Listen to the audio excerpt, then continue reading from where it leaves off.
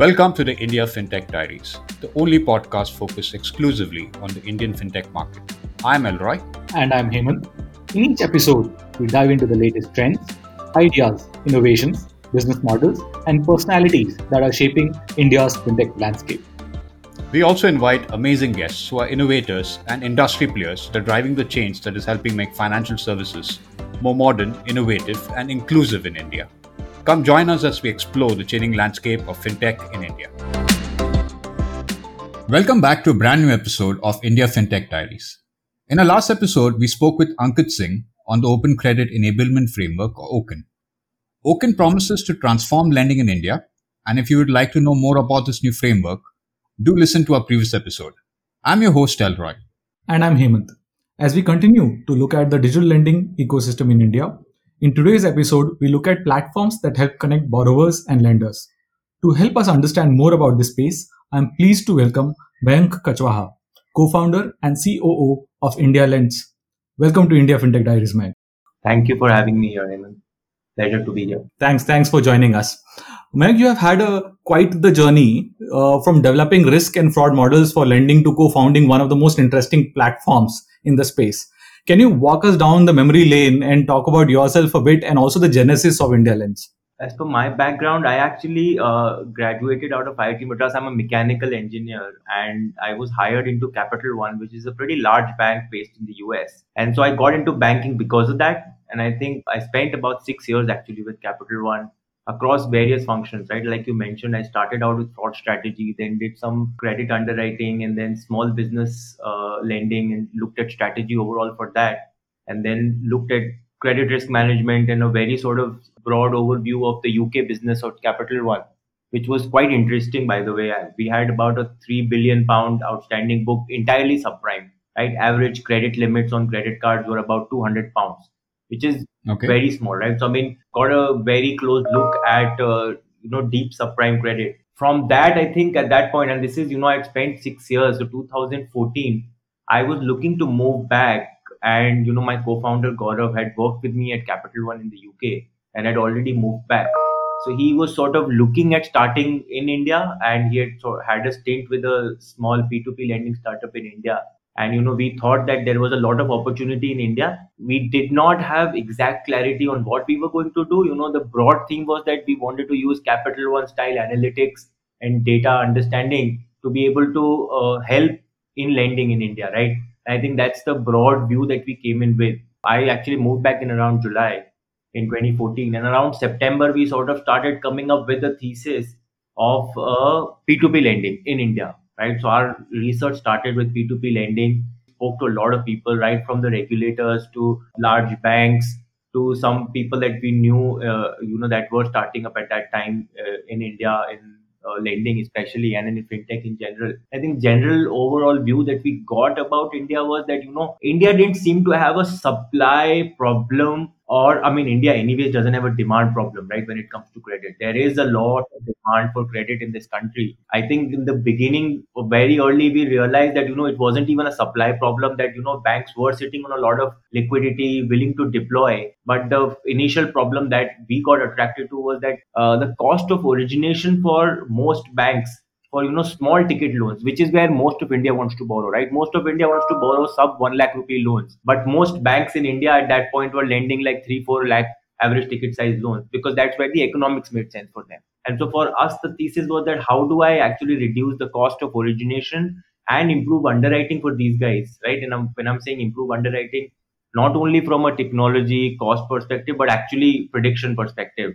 And how do I actually help financial institutions improve that? And, we can then try and enter the smaller ticket segment in India, which is where the vast majority lies. So I think that's how we sort of came upon the idea of us forming a platform that works with financial institutions on one side and obviously borrowers, consumers on the other side, and try and help the financial institutions manage, right from technology to underwriting, but bring down the cost of origination to a point and improve underwriting to a point that they're able to then start focusing on, those 50,000 ticket size loans, as opposed to, the 3 lakh typical that they were doing until then. That's very interesting, Mayank. I'd love to unpack some of what you just mentioned about IndiaLends and your thesis for our listeners. Maybe you could tell us a little more about the platform itself And how does someone use IndiaLends to, say, for example, to find a lender? On the borrower side, right? And I think we are entirely consumer lending focused. And when I'm saying consumer, our focus is entirely personal loans, and an individual who's even self-employed can borrow on our platform, but we don't focus on businesses as such, right? So for most of these guys, what we do as a strategy, and we were the first ones to actually do this in India, is offer free credit reports, right? This is something that we had seen, in the US, and we'd seen that, the free credit report play actually works out really well on the consumer side. So our thesis has been that we offer free credit reports and analysis on that to customers on the one side. Now, on the back of that, right, and we have close to about 6-7 million customers right now that actually take the service from us every month, right? So we refresh their credit reports every month. On the one side, these are those customers, and the other side, what we do is we go to lenders and we try and build pre-approved programs. And when I'm talking about pre-approved programs, given that I already have access to bureau information, can I actually run credit policies for different lenders and actually offer loans or pre-approved, pre-qualified loans to some of these customers in a very seamless manner, right? And the idea behind the seamless is that we own the entire transaction, and so we actually make sure that the customer is able to complete the entire transaction. We're able to, even if fulfillment is involved, we're able to do it. From a lender perspective, we actually own that part of the entire disbursement cycle, right? Typically, what happens is a lender comes in, we code a pre-approved policy for them on our side, and then we start offering that product to our customer base, the existing customer base that is getting refreshed on credit reports. And reach out to those customers, whoever's interested. We actually make the transaction happen all seamlessly. In some cases, entirely digital, wherever possible, and where it's not possible, because of regulatory challenges, we even get involved in the physical leg of fulfillment, but we own that transaction. So both sides of the table, we actually try and play a part in making sure that we're converting the transaction and helping the borrower on the one side and the lender on the other side. That's pretty interesting, actually. And I think the other interesting part that I noticed from what you just explained, right, is how you're also offering value-added services to both banks and other lenders that you deal with. That actually goes way beyond just connecting them to an borrower. So I'm just curious, what's the kind of revenue model that a platform such as yours operates on? Is it typically some kind of a finder's fee for each loan that you manage to get to the borrower, or other elements of that? So it is, I think in the simplest form, you could call it finder's fee, but that finder's fee varies. So here's what we realized, and I will give you a little bit of context here.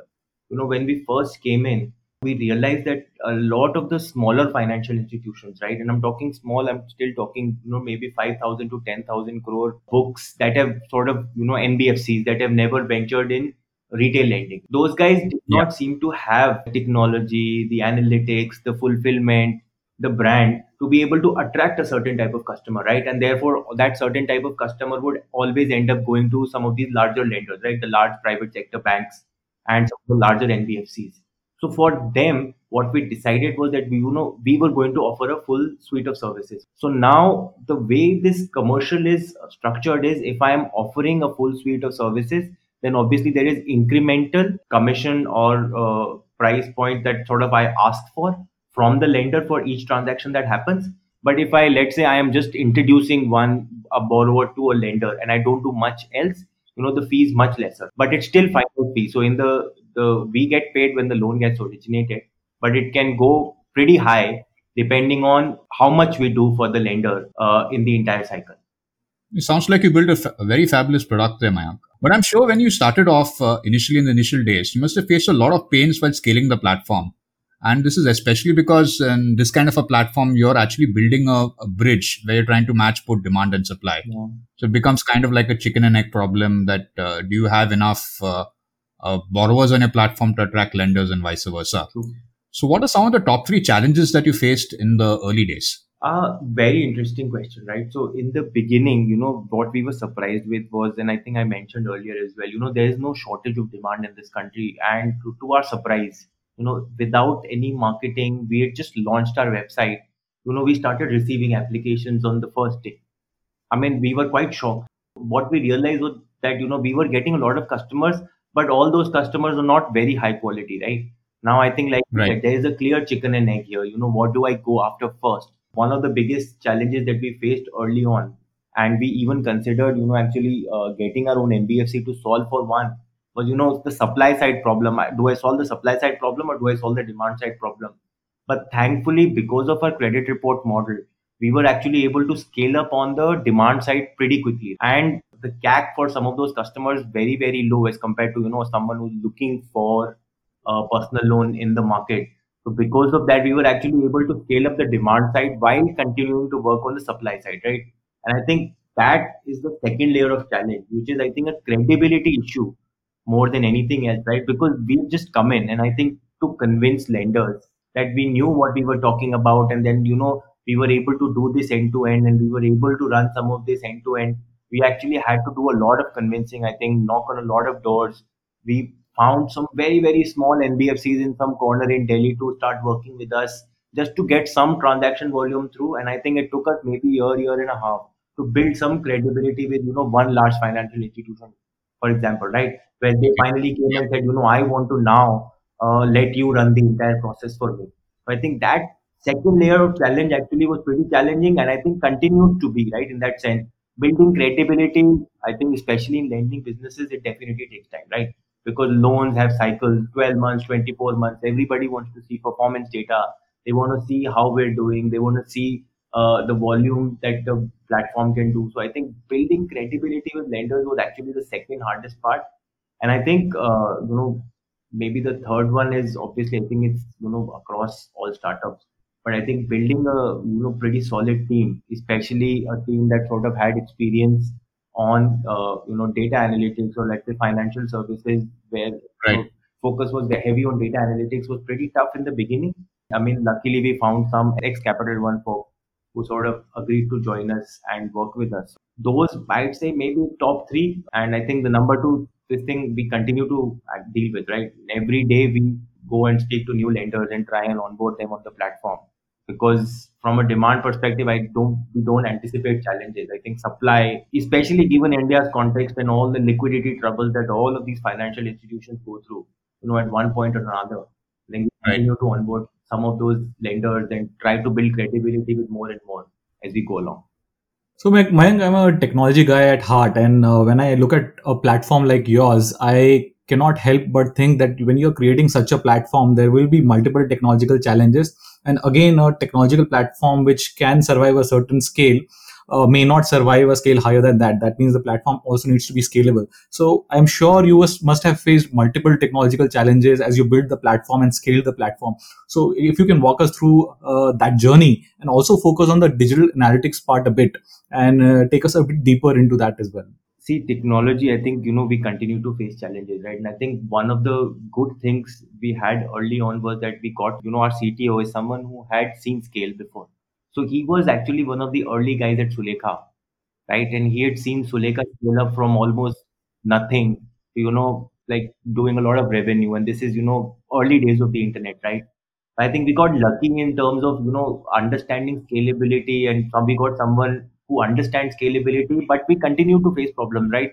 I'll tell you the number one problem we face is that we have over 60 lenders, and while I'm making this number up, I'm sure ballpark I'm right. We would have at least 1,000 API integrations Wow. across different sources, and managing those all the time, it gets quite hard sometimes, right? Especially if something starts to break, right? And we have data coming in from all bureaus. We have data coming in from platforms like Perfios. We have data coming in from platforms like, let's say, verification done through a platform using NSDL data.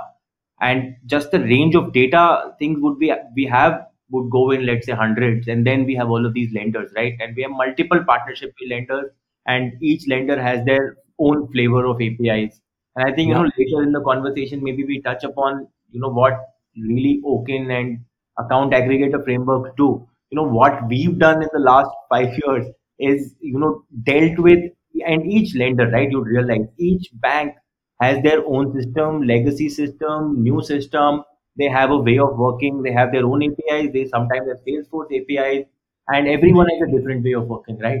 And to the customer, it does not matter, right? It has to be seamless. Yeah. I think managing the different things That all of that and sort of making it as modular as possible to be able to plug and play and being able to offer that seamlessly to customers is something that we've had a real tough time doing.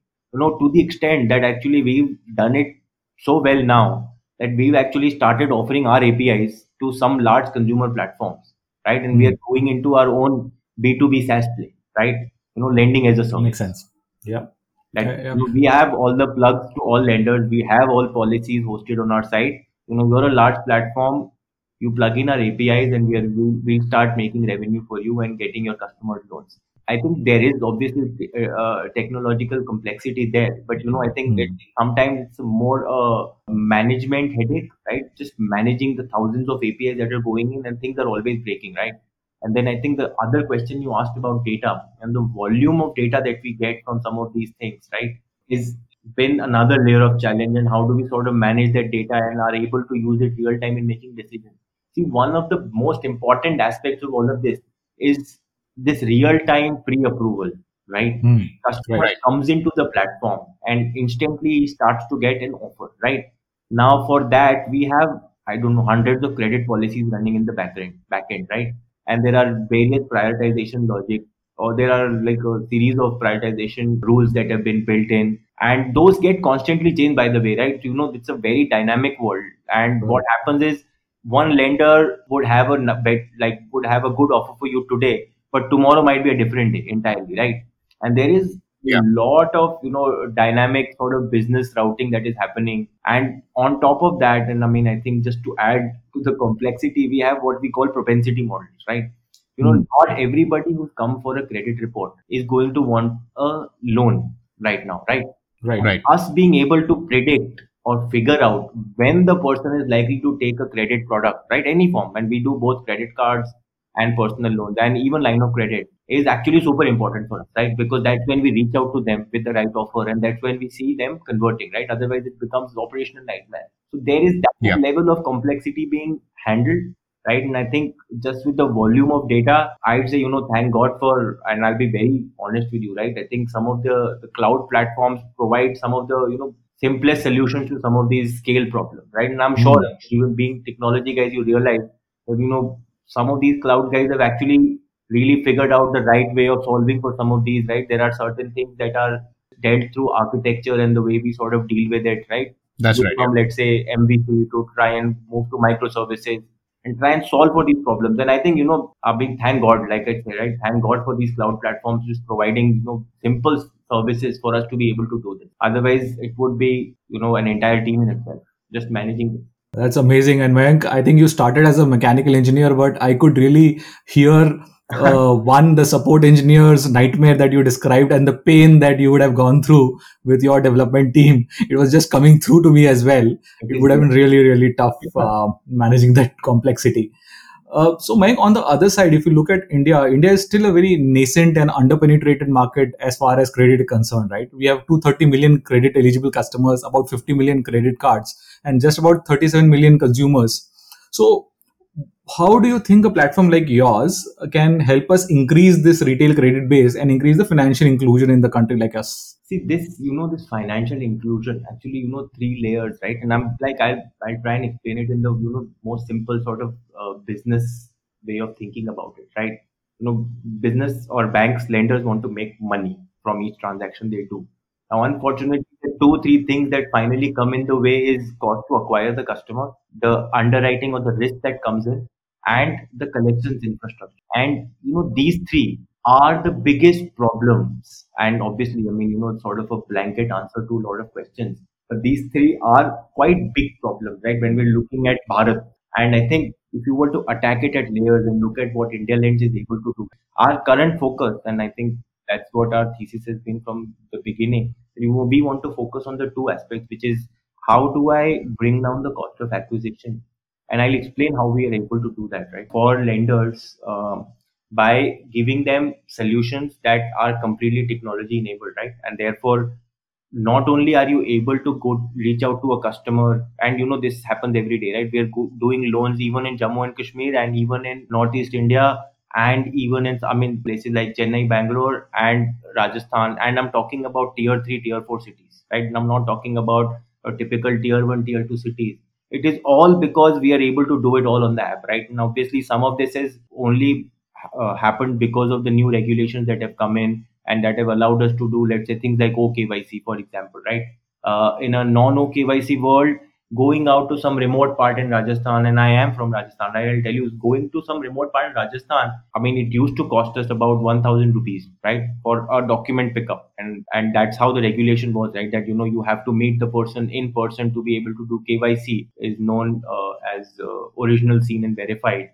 And I mean, that some of that has gotten solved, and what we're able to do now, just because of us owning the customer, because of the credit report, being able to pre-approve the customer, right? Which is super important. Otherwise the difference is very hard to understand if you're not a lender, what the benefits of pre-approved are.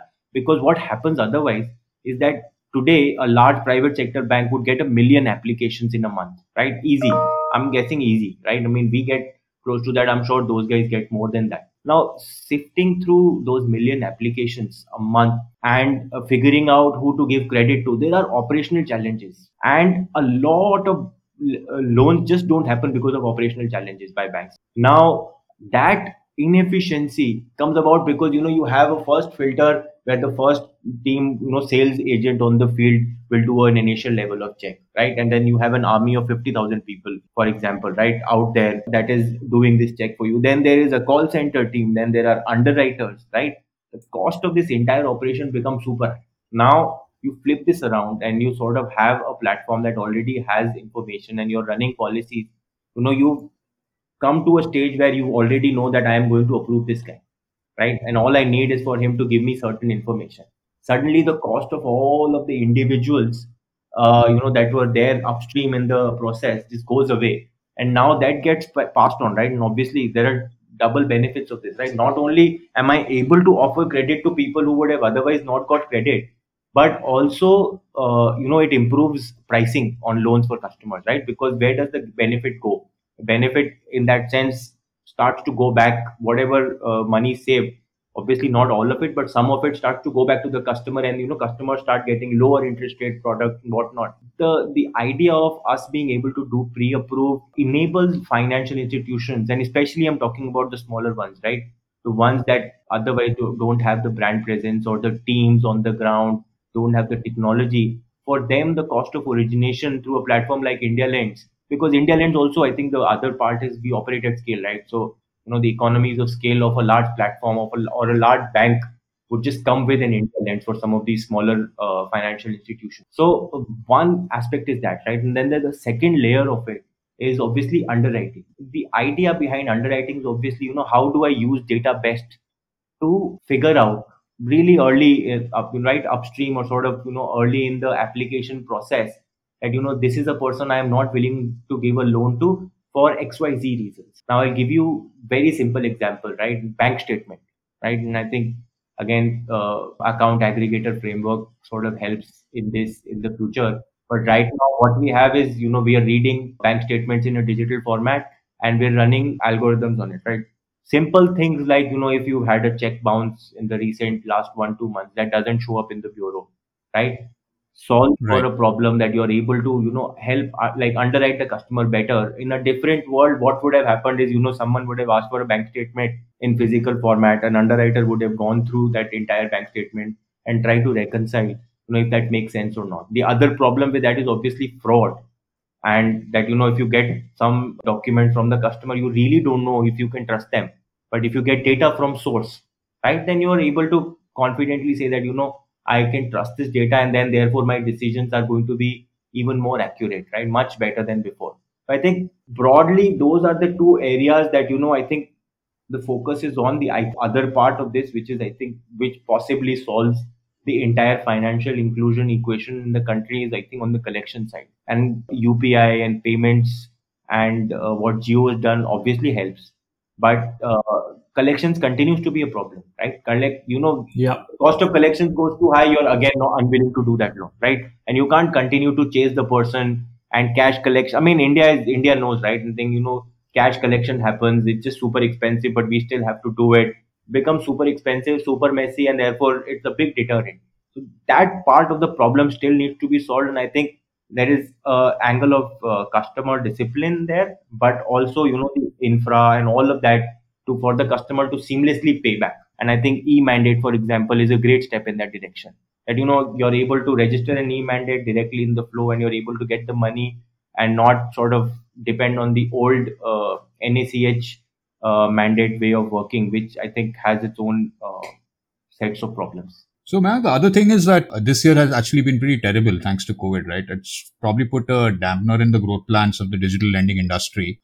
Sitting at India Lens, you guys must have had a ringside seat to the economic effects of the pandemic. What kind of trends did you see in the data that you had, say, in the last 6 months as this entire thing unfolded? And where do you think we're headed? Are we headed for a revival soon?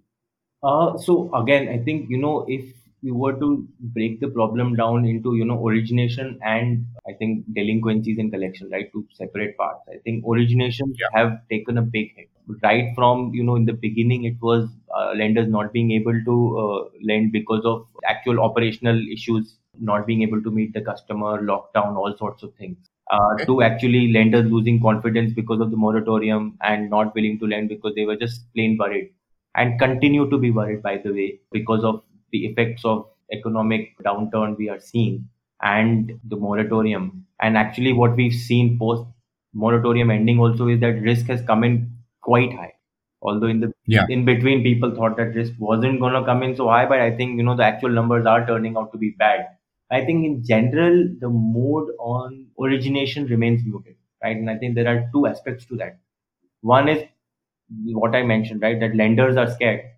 The other aspect is, there is a certain section of demand, and I'm being very specific, right, in my example about personal loans because we get a very good view of personal loans. Home loans and car loans is a different story entirely. But from personal loan perspective, right, the low risk demand used to come from a lot of consumers that had high ticket discretionary spend. Maybe the right word is not discretionary spend, but things like, let's say, travel expenses. I want Right. to go for a holiday, or wedding related expenses, or home renovation expenses, or buying land expenses. That sort of spend used to bring in the low risk demand. Right now, that is completely gone away. Right, none of us are actually looking to do any of those things right now, and it's starting to come back. Right, starting. I mean, the green shoots still, but starting to come back. But if you sort of look back in the last 6 months, it had completely gone away. Now demand isn't there, and there is a lot of stress related demand.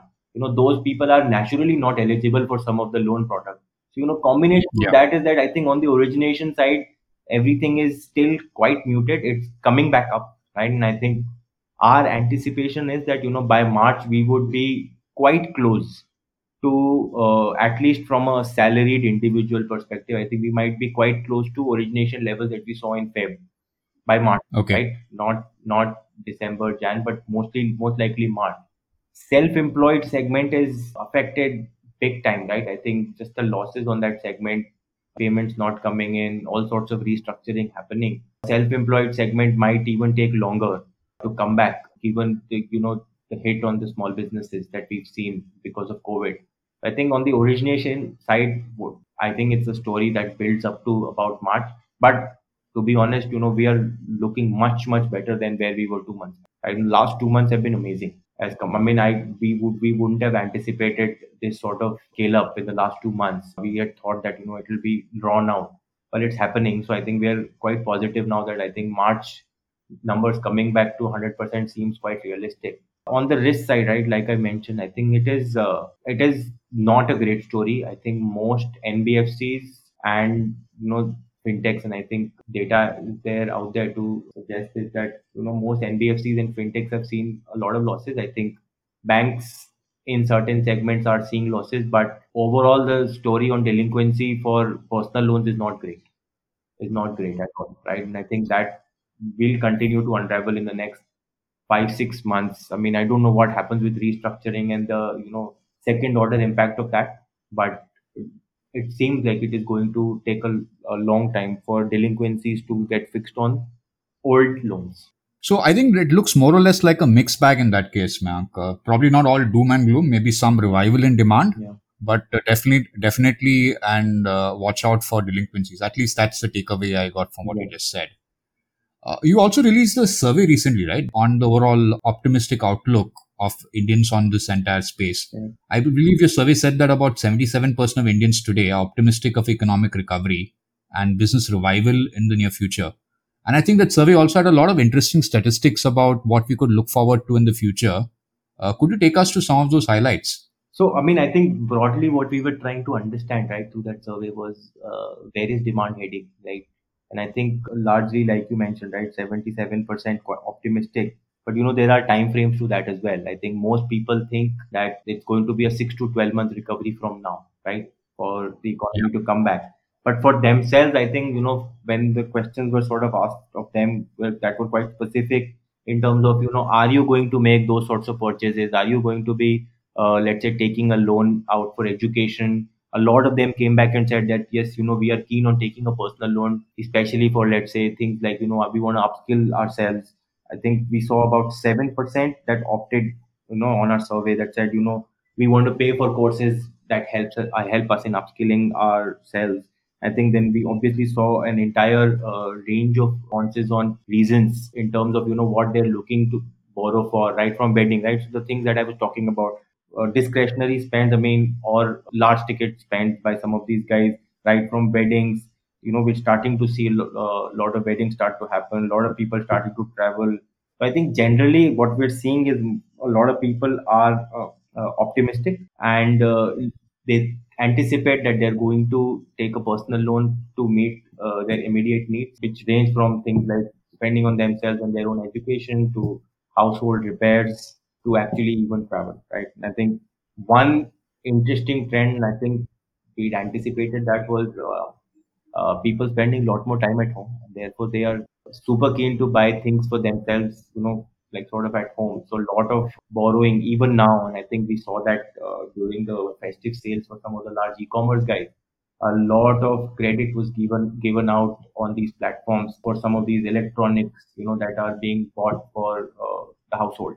I think that's an interesting trend that we are seeing, that people are sort of spending a lot more on their household needs, especially when it comes to electronic goods on these e-commerce platforms. General, I mean, I think overall senses, it's people think it's not all doom and gloom. Actually, people are quite optimistic.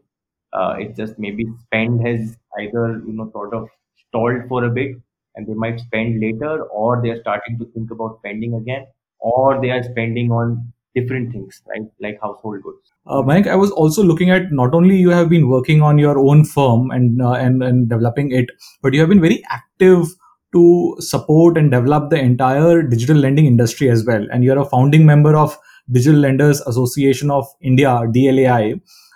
So can you give us a bit on what that organization is and the role it is playing in the ecosystem?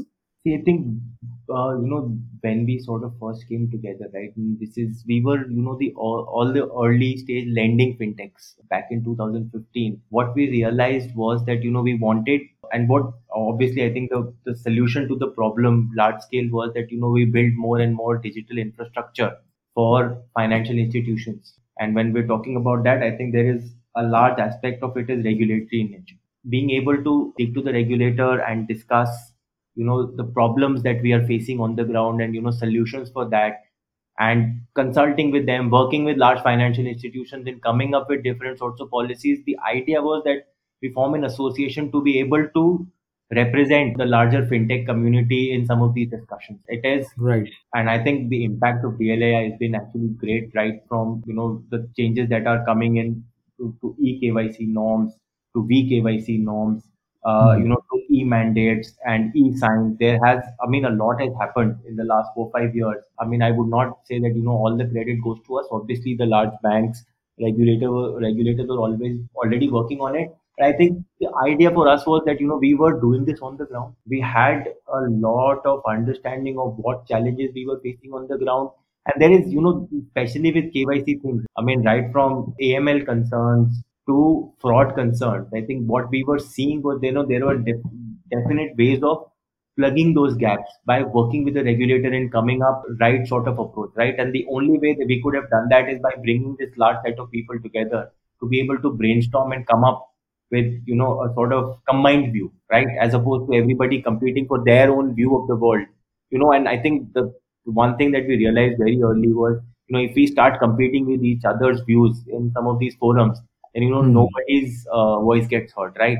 But if you Correct, sort correct. of agree on one thing and you decide that for the overall improvement of the digital lending infrastructure ecosystem, if we can all come together and work together and contribute, nothing like it. So I think that was the thesis, and I think we've still, to be honest, I think there's a lot more work to be done, but I think it's been a good start. Yeah, Mank. I think it's been good stuff. Overall, the organization is working well to support, to solve the problems that industry has overall. So, Mayank, over the period, so recently we recorded two episodes, one on account aggregator and one on Oken.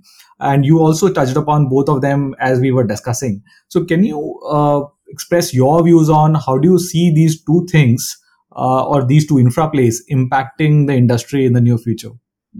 I my analogy to this is that India has a way of or tendency to skip things. Right now, if you were to compare ourselves to the West, right?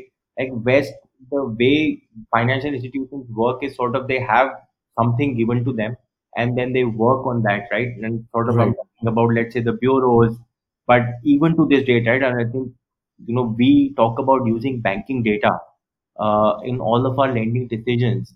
You'd be surprised, and this is obviously my information is maybe slightly dated for Capital One, but for the 6 years I was there and the 15 years or 20 years Capital One was there before that, not in one credit card approval was banking data used. Now, what that does is that brings in risk, right? And large financial institutions, I think, in the pricing and all of those, at Capital One, we used to account for that, and we would make sure that despite the risk coming in, I think we sort of account for that and we build models and we start underwriting. Now, India skips all of this, and India sort of taken this view, and again we've taken this view that we are going to build an entire infrastructure, almost like what we've done with UPI. That we don't need credit card, we'll not build that infrastructure, but we'll directly try and see how we can enable bank to bank transfers and enable credit on UPI. I'm sure you're aware of what's happening with UPI 2.0. Yeah, I that's mean, right. I think our thesis is, and I think, I mean, I must commend the people who thought about this, right? Understand this, they understand this really well. What India really needs, and I think that's what we've been touching upon in this conversation, is solving for how do you deliver credit at scale at low cost, right? And improve underwriting to be able to, and improve collections, right? The three pillars that I was talking about. How do I solve for that? And I think the right answer to that has come about is this idea of account aggregator and Oken, right? And account aggregator, I think, is similar to open banking in the UK. It's something that UK has already tried, and I think quite successful, right? What that allows a customer to do is be able to, in a very seamless way, give consent to use their input data for a limited amount of time in a very seamless manner to a financial institution that is willing to underwrite and give credit to them. The process becomes quite seamless now. Because of the process becoming seamless, the advantage is what let's say a large bank already has of having a savings account base and doing analytics on that, suddenly starts to come to a smaller financial institution that is willing to lend to, let's say, the masses, right? So I think the idea that you're able to bring in all this data together in a very along with the consent architecture, and you're able to help in underwriting is one part of the equation. The other part of the equation that we spoke about earlier, right, was all these financial institutions want to lend, right?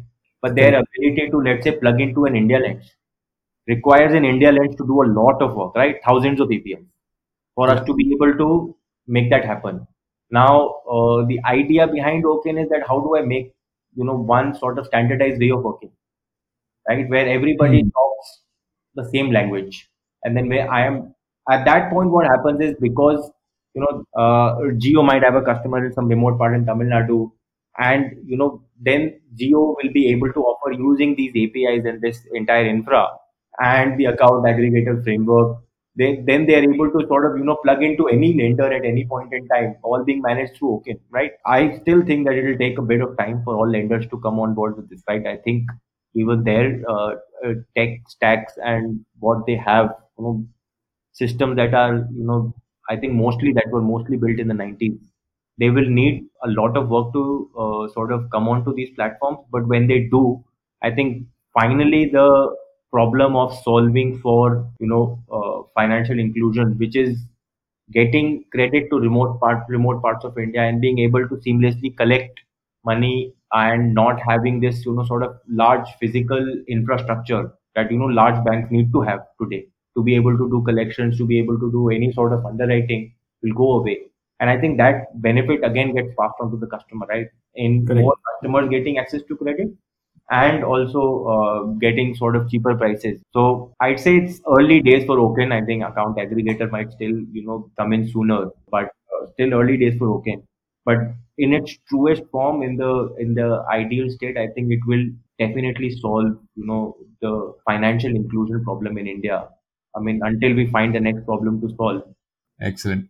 Thanks, Itang Mayank, for being part of the show. As we close today's show, in case any of our listeners wanted to learn more about IndiaLends or use your platform, what's the best way to get started? I think go to the website, download the IndiaLends app. Actually, I think especially if people download the IndiaLends app, I think they get to see what we offer, right? Yeah. I think what we offer cuts across, especially the credit report product, which we've seen wide adoption on, becomes a very useful tool for person to sort of manage their personal finances. So I'd encourage people to use our app. That's it from India FinTech Diaries for this week. Do keep an eye out on a brand new website, indiafintechdiaries.com, for exclusive companion content and topics discussed on the show. And until next time, stay safe.